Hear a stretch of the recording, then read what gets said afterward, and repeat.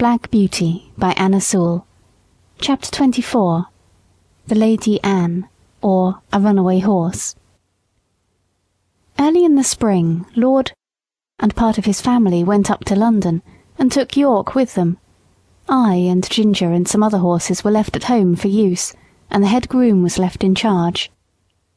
The Lady Harriet, who remained at the Hall, was a great invalid, and never went out in a carriage, and the Lady Anne preferred riding on horseback with her brother or cousins.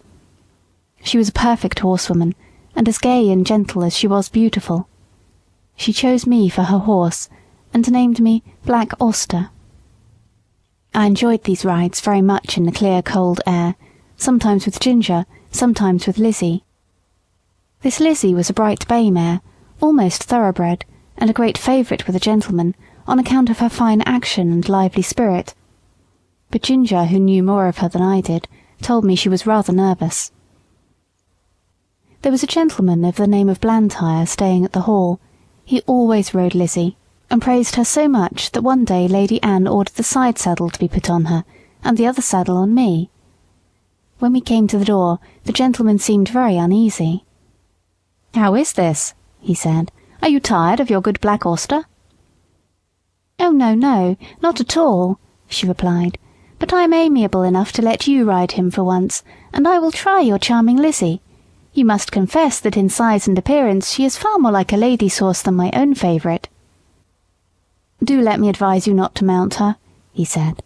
"She is a charming creature, but she is too nervous for a lady. I assure you, she is not perfectly safe. Let me beg you to have the saddles changed."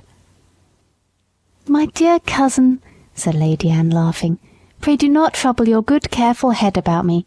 I have been a horsewoman ever since I was a baby, and I have followed the hounds a great many times, though I know you do not approve of ladies hunting, but still that is the fact, and I intend to try this Lizzie that you gentlemen are all so fond of, so please help me to mount, like a good friend as you are." There was no more to be said. He placed her carefully on the saddle, looked to the bit and curb, gave the reins gently into her hand, and then mounted me. Just as we were moving off, a footman came out with a slip of paper and message from the Lady Harriet. Would they ask this question for her at Dr. Ashley's and bring the answer?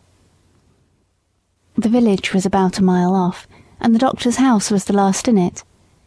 We went along gaily enough till we came to his gate. There was a short drive up to the house between tall evergreens. Blantyre alighted at the gate, and was going to open it for Lady Anne, but she said, "I will wait for you here, and you can hang Auster's rein on the gate." He looked at her doubtfully. "I will not be 5 minutes," he said. "Oh, do not hurry yourself. Lizzie and I shall not run away from you." He hung my rein on one of the iron spikes, and was soon hidden among the trees. Lizzie was standing by the side of the road a few paces off, with her back to me. My young mistress was sitting easily with a loose rein, humming a little song.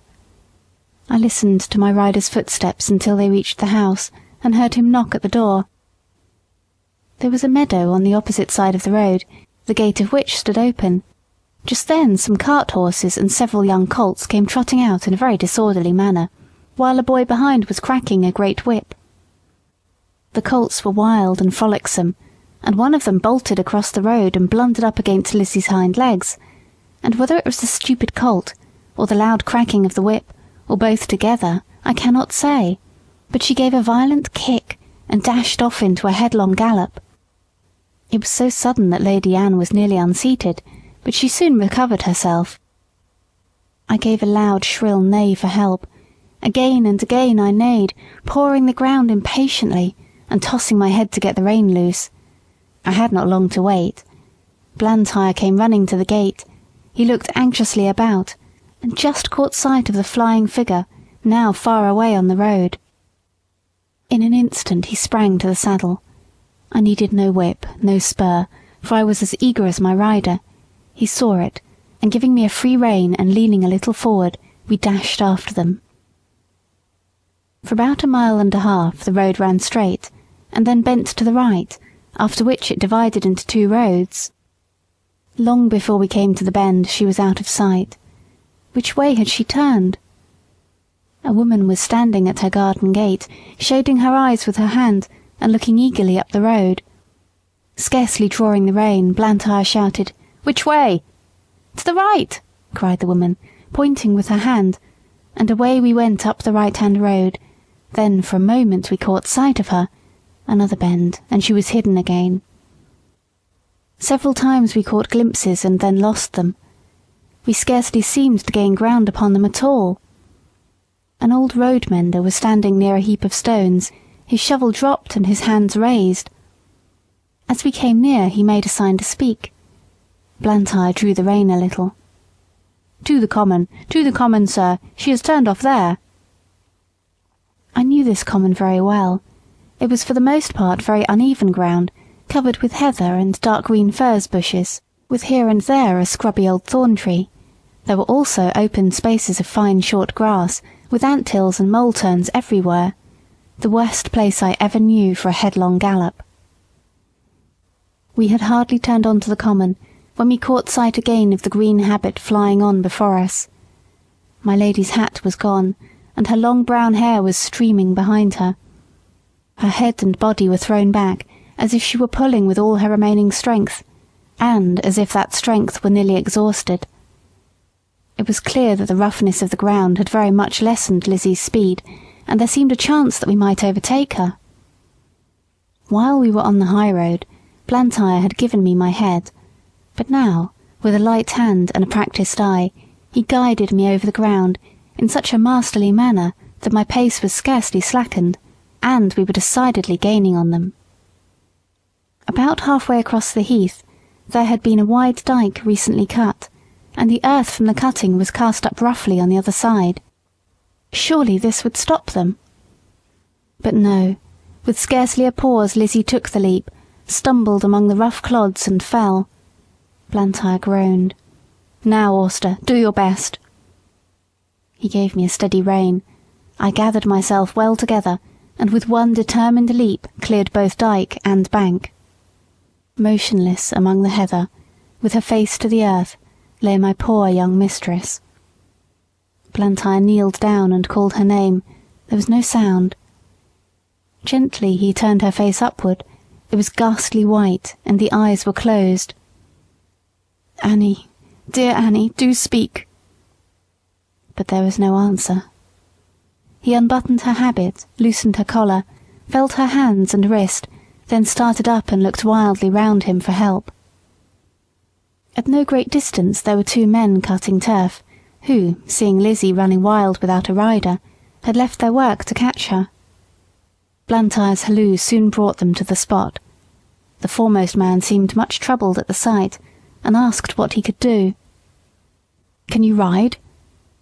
"Well, sir, I ain't much of a horseman, but I'd risk my neck for the Lady Anne. She was uncommon good to my wife in the winter." "Then mount this horse, my friend, your neck will be quite safe, and ride to the doctor's and ask him to come instantly. Then on to the hall, tell them all that you know, and bid them send me the carriage with Lady Anne's maid and help. I shall stay here."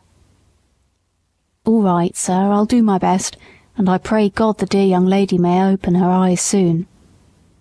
Then, seeing the other man, he called out, "Here, Joe, run for some water, and tell my missus to come as quick as she can to the Lady Anne." He then somehow scrambled into the saddle, and with a "Gee up!" and a clap on my sides with both his legs, he started on his journey, making a little circuit to avoid the dyke. He had no whip, which seemed to trouble him, but my pace soon cured that difficulty, and he found the best thing he could do was to stick to the saddle and hold me in, which he did manfully. I shook him as little as I could help, but once or twice on the rough ground he called out, "Steady! Whoa! Steady!" On the high road we were all right, and at the doctor's and the hall he did his errand like a good man and true. They asked him in to take a drop of something. "No, no," he said, "I'll be back to 'em again by a short cut through the fields, and be there afore the carriage." There was a great deal of hurry and excitement after the news became known. I was just turned into my box, the saddle and bridle were taken off, and the cloth thrown over me. Ginger was saddled and sent off in great haste for Lord George, and I soon heard the carriage roll out of the yard. It seemed a long time before Ginger came back, and before we were left alone, and then she told me all that she had seen. "I can't tell much," she said. "We went a gallop nearly all the way, and got there just as the doctor rode up. There was a woman sitting on the ground with a lady's head in her lap. The doctor poured something into her mouth, but all that I heard was, 'She is not dead.' Then I was led off by a man to a little distance. After a while, she was taken to the carriage, and we came home together. I heard my master say to a gentleman who stopped him to inquire that he hoped no bones were broken, but that she had not spoken yet."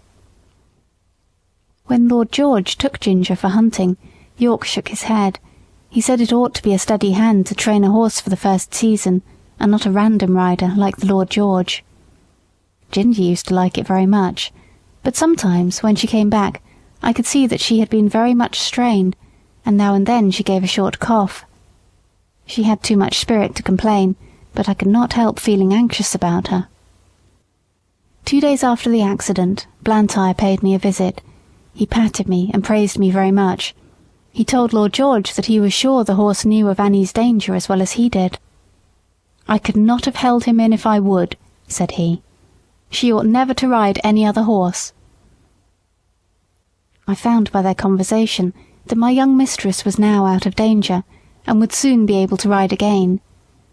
This was good news to me, and I looked forward to a happy life.